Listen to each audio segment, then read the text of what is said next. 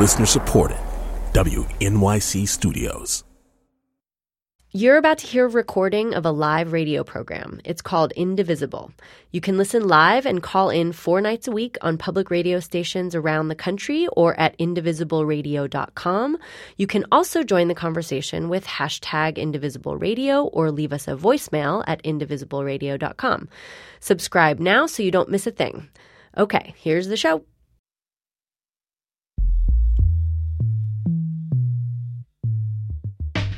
This is Indivisible, public radio's national conversation about America in a time of change. I'm Carrie Miller, and I'm in the studios of Minnesota Public Radio in St. Paul, Minnesota tonight. And as I explore the idea of American identity, we're going to talk about something that's at the heart of it, and that's the idea and ideal of the American dream. So who gets to have their dream fulfilled in this country today, and why? And what does the American dream mean anymore? Now, as our guests join us, I'd like you to think about this in more than just economic terms, although I know that that's going to be important to the discussion too. But I'd like you to go beyond that as well. Are we a people who each get a chance to pursue happiness?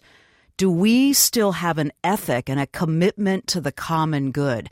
Do we share a collective American dream? So you can talk to me tonight about the economics of this, but I want you to get a little philosophical as well. Talk to me, think about this, whether we collectively, as Americans, still have a commitment and an ethic to the common good, and do we share a collective American dream? Here's the phone number, 844-745-8255. You can find me on Twitter at Kerry, Kerri, MPR. Use the hashtag #IndivisibleRadio. The number again, 844-745-TALK, and on Twitter, at Kerri, KERRIM, as in Minnesota, PR, and then use the hashtag #IndivisibleRadio. Our guest, Elizabeth Catt, is a public historian and a former instructor at Middle Tennessee State University. She has a forthcoming book called What You Are Getting Wrong About Appalachia. And she's with us tonight from KPFT in Houston, Texas. And Elizabeth, welcome. It's really good to have you on the show. Yeah, thanks for having me. Rami Nashashibi is with us. He's executive director of the Inner City Muslim Action Network, and he's a visiting professor at the Chicago Theological Seminary. And he's with us from WBEZ in Chicago. And Rami, welcome to you. It's good to have you with us. Thank you, Carrie. And I hope first names are all right with everybody. Is that good? That's good. Okay, Absolutely. good. Yeah. So, Rami, I again, as I said here for our listeners to think about this, I know we're going to spend some time talking about how important the idea of economic mobility is, because that's central to the American dream. But I wonder if you'd say something about the importance of this sense of a shared purpose, a kind of collective dream to a democracy. I mean, isn't that something that gives us a strong sense of identity? What would you say? Absolutely. I think there have throughout the years and decades and centuries since the founding of our country been various debates and inceptions and very different variations of this notion of what that American dream means and for whom is actually included in that notion. I think while there has been and always, I think, continues to be an aspirational vision, there also has been moments of radical exclusion from what it means to, for instance, live a better, richer, fuller life, which I think for several decades was in many ways the definition of what that dream meant. And Rami, I wonder if you sense that when you talk about exclusion, that we're in a time where there's a perception that if I'm going to get my piece of the American dream, somebody else is going to have to give up some part of theirs. There's not enough to go around. Do you think there's a sense of that in some communities? I think there is, and there always, quite frankly, has been. And I think here lies, in part, some of the challenges for us as a country when we continue to have the conversation about a notion like the American dream is, one, coming to terms with the ways within which through political, social, historical, ideological means people have been radically excluded. Mm-hmm. And two, coming to terms with the ways in which communities have been pitted against one another in the realization of the dream. In other words, one community's vision of realizing the American dream has often come at the expense of another community's deprivation from that very same dream. Yeah, Elizabeth, I'd love to hear you on that as a public historian. What would you say? Right. I hear a lot in my communities about this idea that there are people who have been excluded from the American dream. And I think what's driving the conversation among the people that I live with is this exclusion, is it sort of a natural output of economic inequality, or are they being intentionally excluded? What is holding people back? And so when you have people who are going through extreme economic distress, there's people who are lashing out. They're not really connecting to the wider world. They're not seeing their problems reflected in other communities and other groups. And so we have these moments where there's an extreme sense of divisiveness among people who might ordinarily have potential to connect. And Elizabeth, do you think that is primarily driven, as you noted, by economic distress, or, I mean, is there something else about the way we're changing? I mean, how we look to one another as Americans that also contributes to that? From my perspective, I'm most interested in connecting that to sources of economic distress. The region that I'm from is noted for its extreme unequal wealth distribution and problems related to that. So when I see that people who are lashing out, I think that absolutely there's something deeper going on. There's lots of manifestations about racial anxiety in this as well. But when I'm trying to kind of piece these out, I really see them connected to a lot of economic issues that are shared across the United States. Rami, I'd love to hear you on that before we grab some calls here.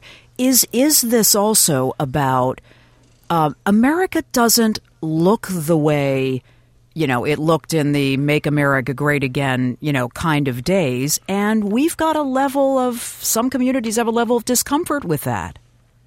Well, I really do think it's critical, though, for us to recognize that the notion of America looking a particular way is in many ways part of the problem. America has never looked one particular way, and there's always been groups who've contested the way people want America to look.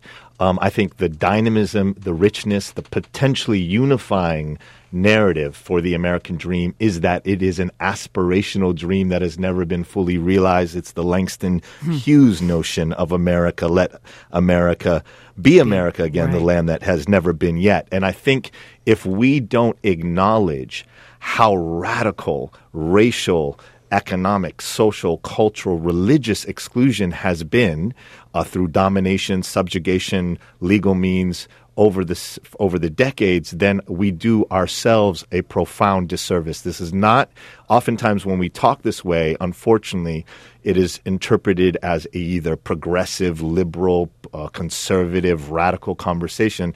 And I think that does us all a collective disservice. This is part of our collective narrative that we need to come to terms with as we move towards a vision of reconciliation, if you will. I just want to say that I'm really happy that you mentioned that Langston Hughes poem. I did a whole series for Minnesota Public Radio based on that poem and people's different interpretations. Langston Hughes was torn between his love for, as you say, the aspiration of the American dream and all the ways that America fell so far short. I mean, that poem is really a cry of what could be and why isn't. Why aren't we fulfilling that promise? It's perfect for this conversation, really. Absolutely. And I think it's critical to embrace that vision of America, particularly in this moment, as opposed to the vision, or I would say the false claim that America, that returning to a moment in American history to recapture some achieved, reified understanding of greatness. I think that, again, does a disservice to every community in America because it perpetuates not only a fantasy, but in many ways a narrative that is about other people's suffering and doesn't take into consideration the real pain of that suffering. Okay, so we've got some great callers on the line here. Let's go to Kendall in Burlington, North Carolina. So, Kendall, how are you thinking about this tonight? Hi, thank you for taking my call. Sure. I am thinking that, for one, some of it was already mentioned, but that the American dream is no longer, I guess, what it was. And I'm not sure if it ever was, because it was particularly when we have talked about it, when I learned about it in school, and when it was discussed at dinner tables, it was not created or not even formulated with particularly me, my community, or any of the institutions that I took a part in mind. And so when I think about that, I think all of these things, the fact and that people are realizing that this kind of noble ideal has not been, and for a number of centuries has not been able to be translated to minority communities, or not even just on the basis of race, but particularly with class. So I'm seeing that whenever the American dream was even put out there as this ideal, it was specifically for people in a particular class with a particular background. And so when that doesn't when that does happen, but it excludes or makes others strive even harder to attain it, I have to say and agree with I know one of your panelists that this idea of the American dream is I believe no longer. Kendall, thanks so much for the call. Elizabeth, do you think that that's true in this area, again, in which you have a lot of expertise? And you were raised in Appalachia, is that right? Yeah, I'm from East Tennessee. Okay, East Tennessee.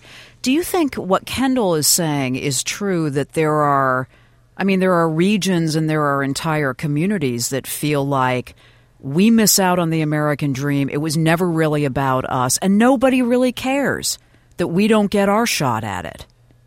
Yeah, absolutely. I identify very strongly with that.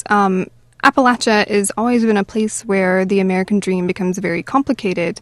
As a historian, I would, kind of go back and definitely agree with your caller that it's probably not something that was ever really meant to exist for people from certain groups and from certain regions. And certainly Appalachians aren't the only people who are shut out from the American dream.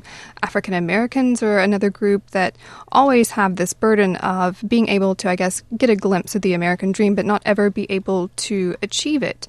And of course, what happens is when that doesn't happen, you have all kinds of disparate conversations happening about why this is not so. Is it something in the structure of our society that's holding people back? Is it something deeper within their pathology that's keeping them from not being able to realize their potential?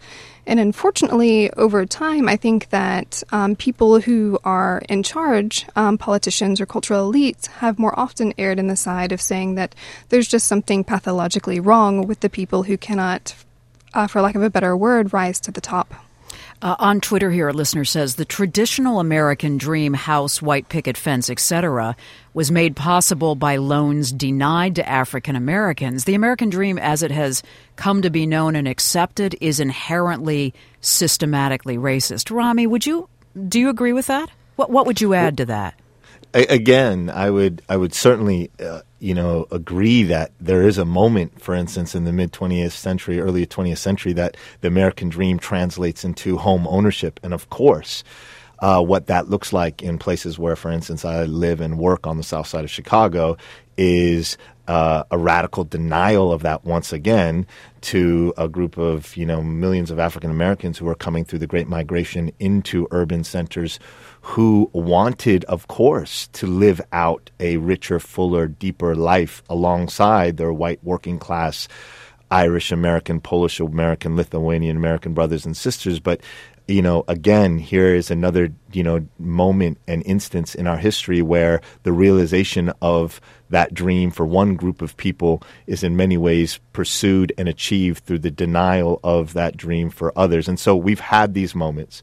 But I would stress that I continue to think that at the heart of this conversation should be a unromantic and sober realization that part of both the messiness and perhaps beauty of our democracy is that it has, since its incorporation, never realized those extraordinary ideals. Yeah, I noticed that Rami, you use that word unromantic pretty deliberately, as in we know that there's a lot of mythology about America and the American dream, and you're saying open your eyes pretty wide and see this for what it is. Yeah, and that doing that does not diminish our patriotic love and aspirational ideals for America. And again, I think it's been a part of our conversations over the decades. I mean, if you read, for instance, the turn of the early 20th century, you had people like Mark Twain and writers who were taking profound issues with our country's direction when it came to imperial domination of the Philippines, of Guam, of Hawaii, and what that meant to subjugate another group of people. Throughout history, we have had great iconic American voices, from Frederick Douglass to Ida B. Wells to many other heroes who have constantly challenged us to live up to those ideals and to be true to the aspirational vision of what that American dream could look like for all people. You're listening to Indivisible, and as you know, if you've been listening to the show on Thursday nights, I am behind the mic at Minnesota Public Radio, and I talk about the idea of American identity. Tonight, it's about the idea of the American dream and the disillusionment that a lot of Americans feel with their ability to access the American dream. Now, we are going to talk about the economics of this because I think that's intrinsically connected, but I'm also kind of challenging you as you listen to this conversation and think about joining it. If we still have an ethic and a commitment to the common good, that's part of something that I think we would define as pretty essential to the American dream. And do we have a collective American dream? 844-745-8255. I will tell you, very busy phone lines here. You can reach me on Twitter at Kerry, Kerri, NPR. Use the hashtag Indivisible Radio. If you get a busy signal on the phone lines, call us back. I'd really love to hear from you wherever you are. And to Ethan in Indianapolis. Ethan, how are you thinking about this? Hi. Well, I actually have read both Ayn Rand and Ta-Nehisi Coates. And I can say that I think it's kind of two sides of the same coin when you're talking about the American dream, and that Ayn Rand and Atlas Shrugged saw the American dream as pure capitalism without, the idealism of the common good, because she saw that as kind of leeches. And Ta-Nehisi Coates saw the American dream as something only like an Ayn Rand fantasy for, middle, upper-class white people. Yeah, I appreciate the call, Ethan. I want to grab Bradley here in Nashville. Bradley, I have about a minute, but I wanted to get you in. How are you thinking about this? I honestly look at the American dream kind of as this kind of elaborate fantasy that we've allowed ourselves to believe in for a substantial amount of time. Really? And I think what we're seeing right now are a lot of people coming to this realization that it was a fantasy. And as we look at more people and we see more people, we have more access to people, whether it's through social media or just physically, we are realizing that was never something that was accessible to the masses. This idea of the picket fence and perfect family and dog, and none of those things are really accessible to us or to the majority of us, really. And I think a lot of our issues, a lot of what we're dealing with right now as Americans is the fact that we are having to reconcile with this fact that just wasn't real. All right. Hey, Bradley, I really appreciate the call from Nashville. Okay, so two listeners there who are talking about this idea that our concept of the American dream is a fantasy.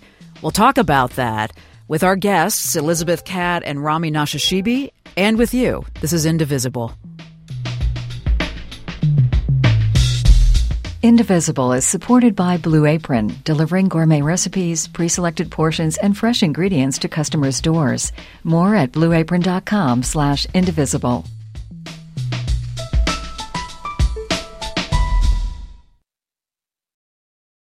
At Radiolab, we love nothing more than nerding out about science, neuroscience, chemistry. But we do also like to get into other kinds of stories. Stories about policing or politics, country music, hockey, sex, of bugs.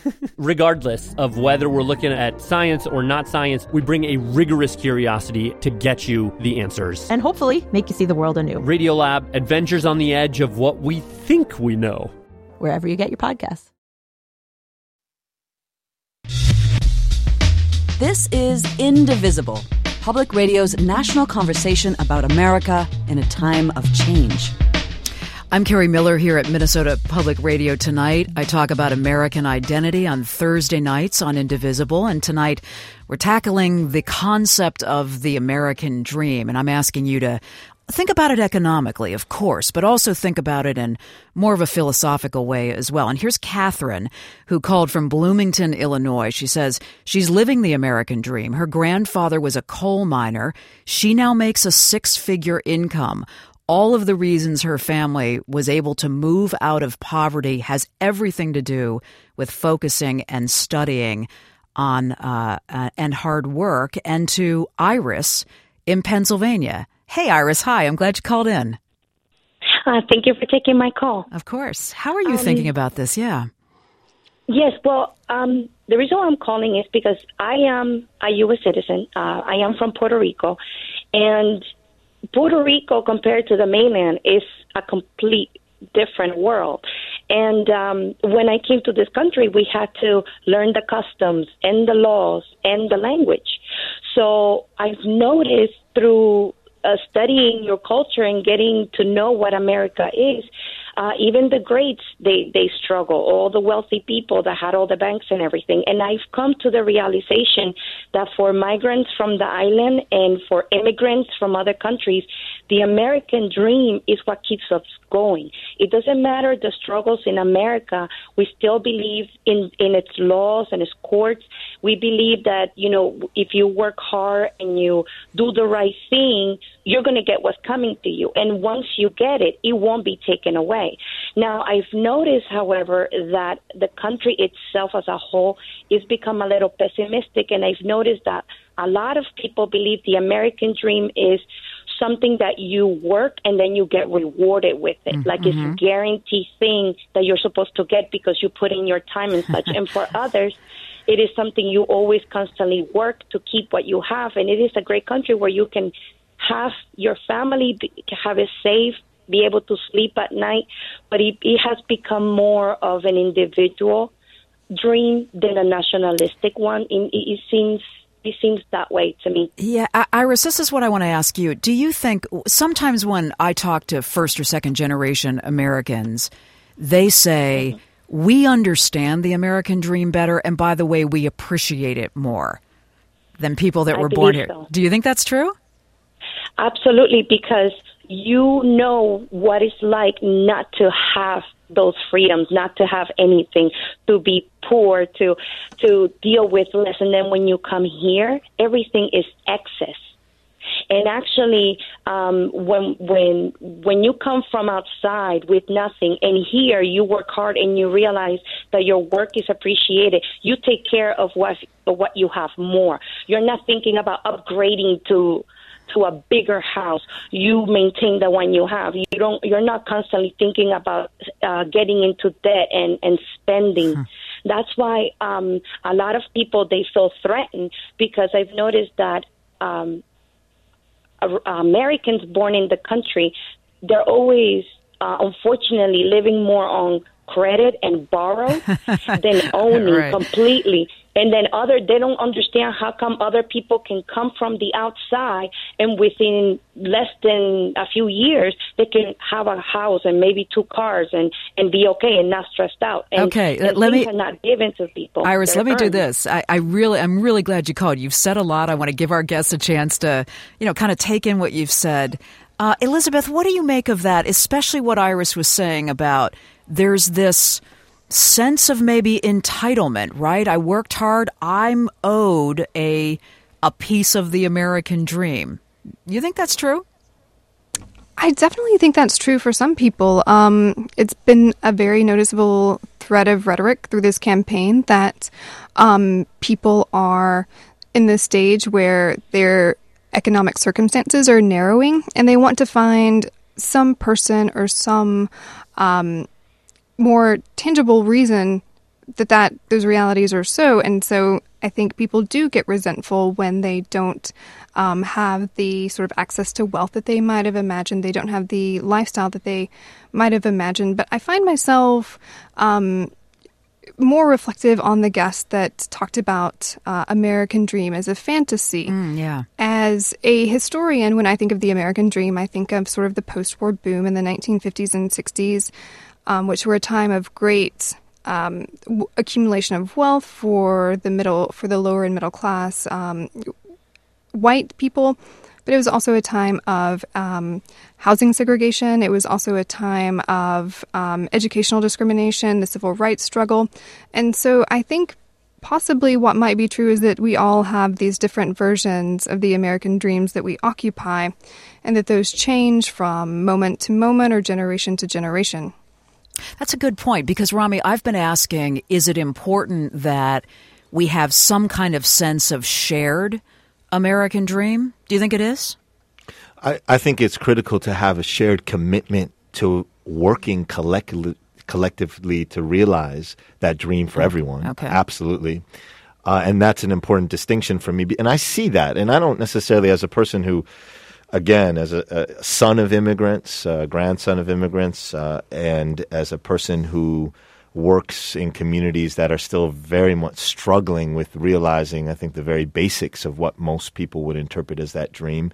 I'm not pessimistic about it. I see in my everyday life profound instances of people coming together across very large differences to work to realize those ideals, to address the gap between our articulation of the dreams and our lived realities.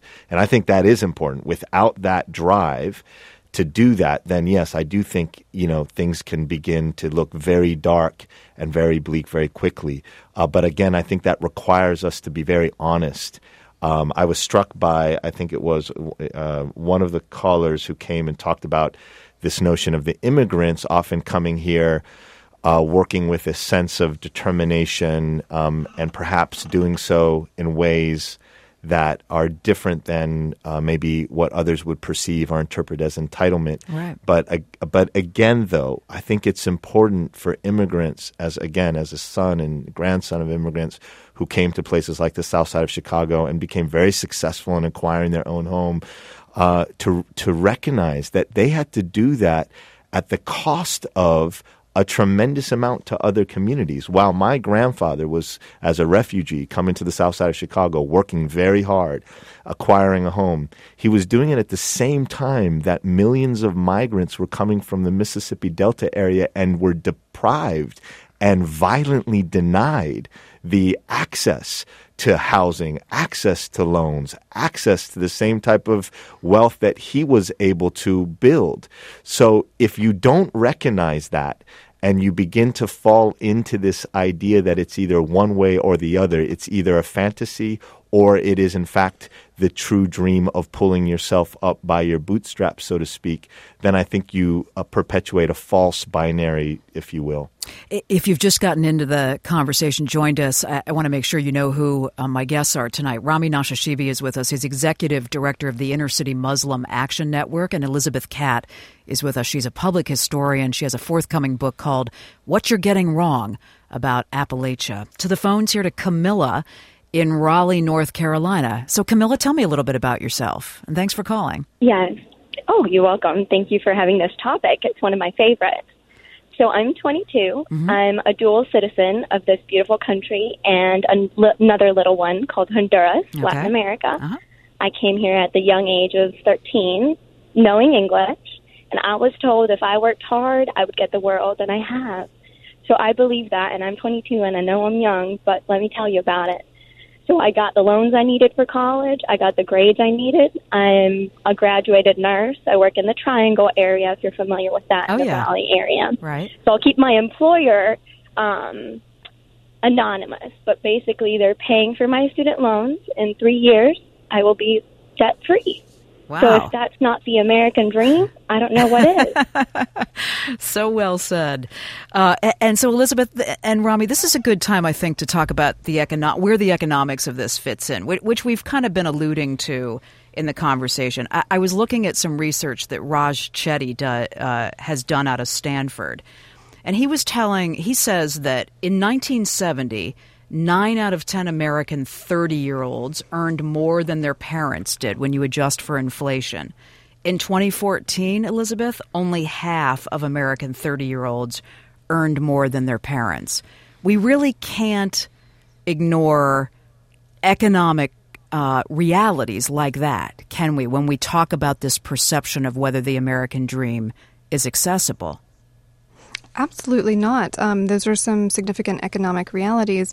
You know, what happens in my region is that young people have some kind of understanding of what the economic shifts are, even if they can't lay their hand to exactly facts and figures about them. And so they're told that if they want the American dream, if they want social mobility, then the best thing for them to do is move out of the region.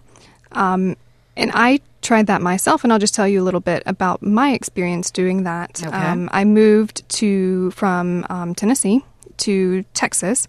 I was a person who had been around coal mining my entire life, used to living in the midst of poverty, but I tried to put my education towards social mobility. We came down to Texas. I ended up in a community in Beaumont that is dominated by the oil industry. So there's a lot of similar problems between coal mining and the oil industry. There's industrial pollution. There's a large underclass. Exactly like there is in Appalachia, the demographics look a little bit different. Most of the underclass here are African American, but there's limited mobility once you get into the region because the economics in the region are so significantly shaped by one dominant industry. And so when you look at people and say, if the American dream isn't working for you, maybe take it on the road, you have to consider that people might just be swapping one sort of bad set of realities for another. That's a really good point. I mean, some of this disillusionment, Rami, is because the world I think there's perhaps a perception that the world shifted underneath your feet. You were doing all the right things, and yet there was stuff out of your control, and now you find yourself perhaps in the situation that Elizabeth has been describing, having a skill, having a trade, having gotten an education, and still the economics don't work for you. Absolutely. Or if you take other realities like the ones that exist in inner city urban communities across America and have really the story of the last 30 to 50 years in many of these spaces where industry, not unlike some of the rural areas, completely abandoned these communities, and there was absolute almost criminal disinvestment from certain neighborhoods, leaving populations of young people with unemployment rates that sometimes skyrocketed to 30 to 45%, failing schools, with incarceration rates that were sometimes 7 to 10 times higher than the general population. When you're dealing with those type of economic realities where you're lucky to have perhaps a liquor store as the only business in a kind of mile or 2 mile square radius of the neighborhood that you spend most of your life in, then the type of stories that Camila identified, which, is a phenomenal story, and people like Camila are to be completely acknowledged and, commended for that type of spirit. But we can't look at stories like Camila's and not acknowledge that there continues to be millions of young people that unfortunately have still institutionally, structurally, and systemically been locked out from many of those same types of opportunities. Ryan called from Cincinnati, Ohio. He says he thinks that at one point we did have a collective American dream, perhaps in World War II. However, in the years that have followed, that's less and less true. We don't have community goals in the same way that we did before. Now it's more about our own dreams as individuals. And Marcus in Alabama called to say the American dream is the right to chase after whatever you desire not necessarily always being able to get what you want. That's interesting. If you've just gotten in on the conversation, I'm Carrie Miller. Indivisible comes to you on Thursday nights from Minnesota Public Radio, and I'm talking, as I do on Thursdays, about American identity, and tonight's about that idea of the American dream and the perception that a lot of Americans have that it's become inaccessible. And then I'm asking you to think about whether we still have this commitment to a common good, a shared American dream. Do we share a collective ideal of that? The number 844-745-8255. Lots of calls coming in. Please do call me back. I want to hear from a lot of perspectives here in a lot of different parts of the country tonight. And on Twitter, at Kerrim, KERRIMPR, as in Minnesota, and then use that hashtag, Indivisible Radio. And to the phones, to Sabrina in Virginia Beach. And Sabrina, thanks so much for waiting. Appreciate it. Yeah, absolutely. It's been a great show. I'm glad. Tell me what you're thinking about as you listen. I'm thinking that there's sort of really two American dreams. There's the one that's based on the inalienable rights, right? Life, liberty, and the pursuit of happiness. Mm-hmm. And for a lot of people in poverty and a lot of people in the world, those rights are a dream, right? You're alive, you're free, and you can pursue happiness. And there's this second American dream, which a lot of people who are born in the United States seem to have, where you have life, you have liberty, you're entitled to happiness, and then the dream becomes being rich and famous. And there's and this want to constantly climb and constantly accumulate. And that second version of the American dream, to me, does not seem sustainable. I don't think it's been sustainable for a while, and it has stepped on people. Thank you. So Sabrina, do you have to run, or can you answer a question? No, not at all. That was it. Yeah, well, I was curious. It sounded like you were kind of saying that our idea of what the American dream is has become distorted by that idea that it's got to include fame and wealth, and you think that's right? I feel like for some people, the American dream is to constantly accumulate and to constantly get more, have more, become wealthier, and not have any concept of what enough is, and not have any real internal concept of what happiness is. We're very constantly given these images like, eat this hamburger and you'll be happy, drive this car, right, and pretty people will want to hop in that car with you. And we're constantly fed this chase. And we're very rarely taught to sit quietly and look around us and realize what we do have, because an awful lot of people in this country would realize that they are happy if they stopped chasing. Yeah, really well said. Elizabeth, will you weigh in on that in about the minute that I have here? Yeah, I definitely understand the feeling that just the chase itself is exhausting, whether or not we're moving closer to our goals, whether the goalpost keeps changing. I think a lot of people share that feeling that we're getting tired out just running the race. Elizabeth Catt is with us tonight. She's a public historian and has a book coming out called What You're Getting Wrong About Appalachia. And Rami Nashashibi is with us. He's executive director of the Inner City Muslim Action Network, and he's a visiting professor at Chicago Theological Seminary. And they're joining me tonight on Indivisible to talk about what the idea and the ideal of the American dream is. Do we share a collective idea about that? Has it become distorted? And as we talk about the economics of this, because that's a key part of it, I'm also asking you to think more philosophically about it. How key is the idea of a shared American dream to a thriving democracy? 844-745-8255, and this is Indivisible. Indivisible is supported by Blue Apron, delivering gourmet recipes, pre-selected portions, and fresh ingredients to customers' doors. More at blueapron.com/indivisible.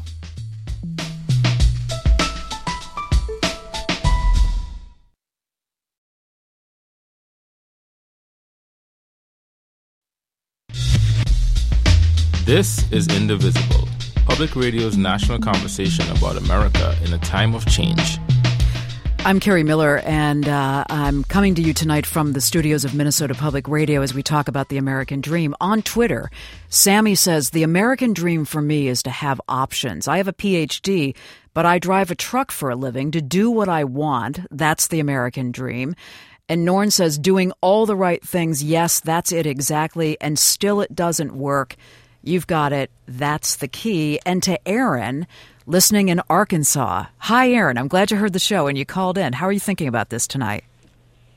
Well, thank you for letting me on. I've really liked the show ever since it's been aired, since our turbulent time since January. I'm glad. But actually, there's a lot of truth to what everybody's saying. But my personal experience with the American dream has started in my youth. I was taught that, work hard for your goal and you'll make it. But at the same time, you have to be realistic in what your goal is in relation to what your abilities are. A lot of us are told, work hard, you can be an astronaut if you want. But, that's really not the reality of the situation. I myself, I'm a dentist. I actually graduated undergrad at age 20 and became a dentist at age 24, wow, which is relatively early. Yeah. But I learned that that was what I wanted to do. And I figured out that I had an intuition for the biological sciences, and I had an intuition for being able to talk to people and calm them and gain their trust, which is something, as a dentist, you kind of need to have. But I could never be a rocket scientist. I am as dumb as a rock when it comes to math. So I learned very quickly all the things I thought about wanting to do that were math-related would not work for me. So I adjusted my goals in accordance to my own ability and then pursued that dream. What part of Arkansas are you calling from tonight, Aaron? Well, it's kind of west central, the area called Russellville. Okay. So a smaller community then? Smaller community. Yeah, there's only 40,000 people in that community. The town I actually am from and live in is about 3,000. Okay. So very rural. Very rural. I'm really glad to have your call because, Rami, this is something that I wanted to get to. I think there's also, and we experience this in the Midwest, as you know, and in a lot of other parts of the country. There's perhaps an idea that if the haves, who perhaps this is believed, who often live in cities, would care more about what's going on outside of those cities and rural parts of the country, we could then kind of share this idea of the American dream. But the haves don't really care, and they've turned their backs mostly, on people in rural communities that have really seen a lot of turmoil when it comes to the economy. I mean, these are the kind of debates that you will hear here in St. Paul at the Minnesota State Capitol. Yeah, and I think there's a lot of truth in that debate and in that pain that many, of course, in rural America feel. But I also think there's a misunderstanding when it comes to thinking about the monolithic representation of our cities. I think as many of us know, our urban centers across the United States also suffer from the same type of profound disparities, where there are, groups of people who live I'll take Chicago, in many ways, and it's certainly not alone, but it's oftentimes the city that gets held up for these type of divisions, but it's a tale of two cities, right. And realities that are profoundly different, for instance, in one part of the north side of Chicago than it is on the south and west sides. And that ability to both challenge citizens who have been through their own extraordinary efforts and through privilege that needs to be acknowledged as through privilege, that they were privileged to go to great schools, live in great neighborhoods, be raised by parents who instilled them with the safety of the comfort of their home and values to thrive, that those privileges also demand a type of attention to addressing the disparities that exist. And I think that is in part, what one of the early callers said in some cases goes directly, I think, in opposition to one interpretation of the dream, which is simply has unfortunately kind of been interpreted as just more accumulation. Right. And I think that's what people like King warned us about 50 years ago in notions about materialism, racism, and notions of militarism, that those things are, he called the triple evils, in many ways contribute to that disconnect in our understanding of what that dream means for all of us. You know, Elizabeth, when you were talking a moment ago about failing schools, I was thinking about, and again, we have a big achievement gap in Minnesota.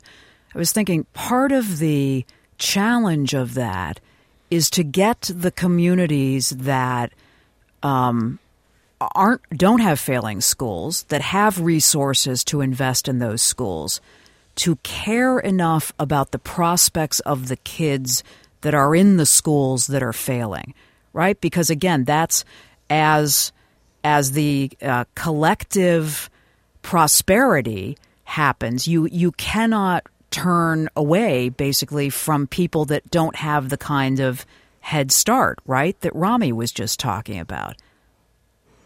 Yeah, what struck me when Rami was talking a minute ago is this very noticeable conversation that's happening nationally about whether people in cities, coastal elites, should care more about people who live in rural areas and vice versa. And you can sort of translate this to a larger conversation about the haves and about the have-nots. And it's really not about the politics of caring. It's about understanding that the problems in my community are no different than the problems in your community, although they might look different. My schools in my community won't be achieving until schools in Chicago are achieving. The people in my communities won't have clean water until people in Flint have clean water. So I think that we often prescribe these politics of caring about, different dichotomies in this conversation, rural or urban, elite, non-elite. But really it's just about recognizing that we both are affected by a lot of the same structural problems. A call here from Ava in Washington, D.C. Hi. Thanks for waiting. Hi. Thank you for taking my call. I really actually want to address the point that was just made, because a lot of people have been articulating this concern of, if more privileged people just cared about people who are less privileged, it would make things more accessible to everyone. And I want to push back on that, because I think it's really important to talk about how there are structural oppressions that people face. I am a disabled Black Muslim woman, the daughter of immigrants, and I experience those oppressions in a really real and visceral way every single day. And by virtue of that, I don't have access to things that other people do. And I don't think it's just a matter of privileged people don't care. It's that they feel threatened when we call for our rights and our humanity to be recognized, because when you're accustomed to privilege, our equality looks like you losing, your kind of state of being, where you have things and they're easier for you to access, and you've grown used to that. So you now see our equality as being an oppression to you. And I think it's important then to also make the lens of this conversation really intersectional in its focus, because as someone who's multiply oppressed through my disability and my race and my gender identity, I find that, people want to separate those things out and racism is impacting you here, but those things are always connected. And I think divorcing them from each other is not going to really make the conversation as realistic as it could be. And I think it's less about making people care and more about dismantling broader structures of oppression that have always historically in this country been tied to the success of cisgendered white male individuals in this country. Yeah, Ava, I wonder if you heard and this is well worth coming back to, the beginning of the conversation where, Rami, we were talking about this perception that maybe the American dream is kind of a zero-sum game, right? If I'm going to get my piece of it, then somebody else isn't going to get their piece of it. And I think that's something that Ava is alluding to. Yeah, absolutely. And I did I fully agree that it is in great part about being sober about the structural systemic mechanisms that perpetuate very real forms of denial and deprivation when it comes to accessing anything that looks like that American dream. But I think it's a both and, because I do think, and while fully agreeing with Ava's point, it still means that in some cases to dismantle some of those structures are not just these mega things that exist out there in the universe. We are all part of those structures and processes, and in some cases we are going to have to, whether it's through faith values, whether it's through our own convictions, whether it's through our principles, agitate one another to care, not simply out of altruistic means, but to understand that we all have a stake in the future of our country, and we are going to have to give up and be a part of making sure more people have access to living more fulfilled, deeper, fuller, enriched lives. Yeah, you put that so much better than I did when I was saying, if you live in the school district that has the stuff, there's a reason why you should, and not just out of altruism, right? Because the future is shared. There's a reason why you have to care that there are other districts and other places that don't have those resources. Elizabeth, you wanted to add something? Yeah, I hear so much about the way that we talk about my region and what Rami has been saying. In Appalachia, we're looking at a scenario where we might see the end of the coal industry in my lifetime. And it's a time that has caused anxiety and worry about the larger economic structures in the region. But it's also a time to be almost excited as well, because we have the opportunity to declare our accountability to one another as a region and to other people in the wider world who are going through similar struggles, to shape a beautiful and strong version of a shared future together. And I think it's good to dismantle and deconstruct the American dream, but that's what I'm hanging on to from some of Rami's comments, that we need to re-energize our social responsibilities to one another and become accountable not only to our communities but also to the wider world. Yeah, Rami, you use the word agitate one another. What'd you have in mind to rise to that challenge? What'd you have in mind? Is that happening? Well, and I see it happening in the context of the organizing work that's happening in urban centers. But I see it in many ways in some of the national work that we're doing. In other words, I really appreciate Elizabeth's constant, reminder that the types of challenges you see in Appalachia that I'm not personally familiar with. In other words, I have never been to Appalachia. I've never engaged in the intricacies and the minutia of the pain and struggle of coal miners. But when I begin to genuinely understand that those realities, in fact, are intimately connected to the realities of young African American, Muslim, Latino, Black and brown kids on the west and south side of Chicago, that we share a collective future, that in fact, if those in rural America feel completely disconnected from those in inner city urban communities, that we will continue to see these notions of our dreams being pitted against one another, and ultimately we'll be working at odds with one another. So I think the agitation that I'm talking about is this agitation that I think King and others invited us to, Malcolm and our great organizers today in the movements that we see across the country, who are, whether they're coming from one political perspective or the other, I would like to continue to believe that there are principled human beings in this country, and I know that because I engage with them every day, who are challenging us,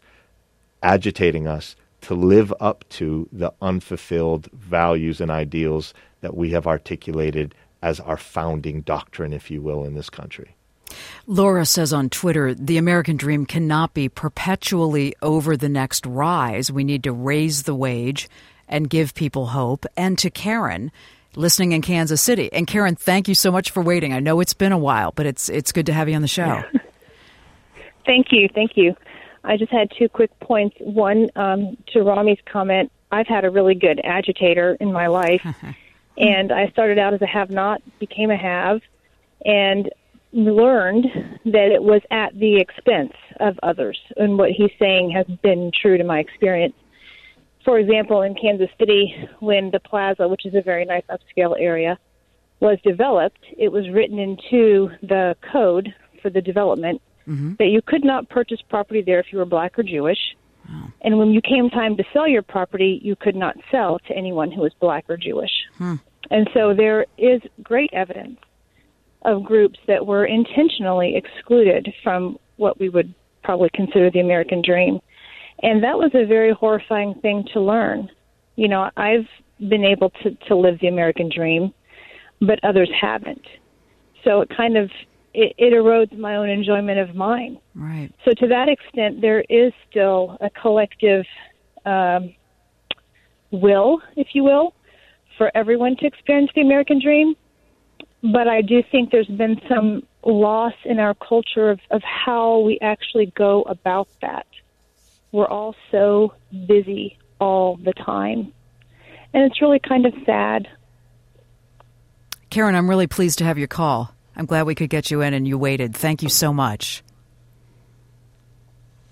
I want to mention one other thing here for Indivisible, and this is exciting. Indivisible is collaborating with the team at StoryCorps on a project to get strangers talking.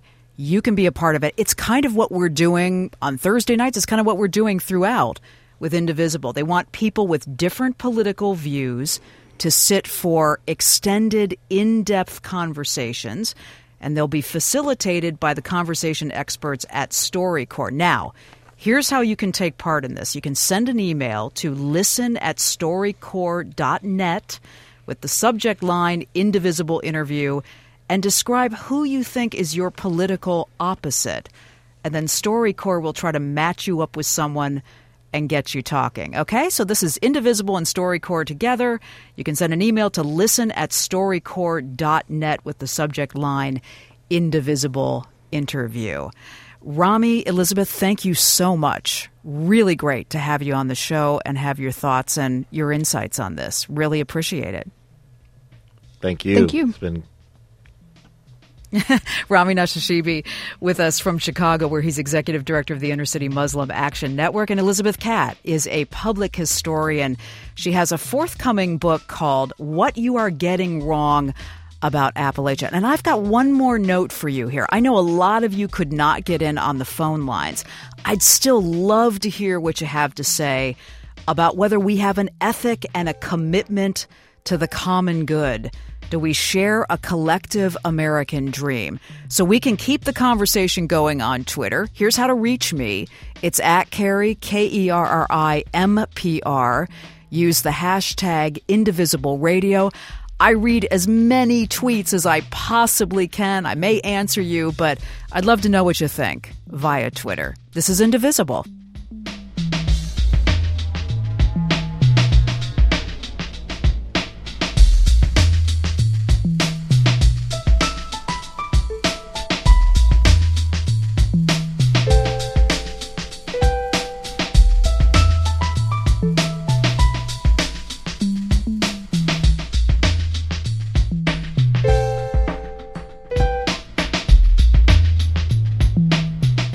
Support for Indivisible is provided in part by Emerson Collective, the Ford Foundation, and the Jacob and Valeria Langloth Foundation.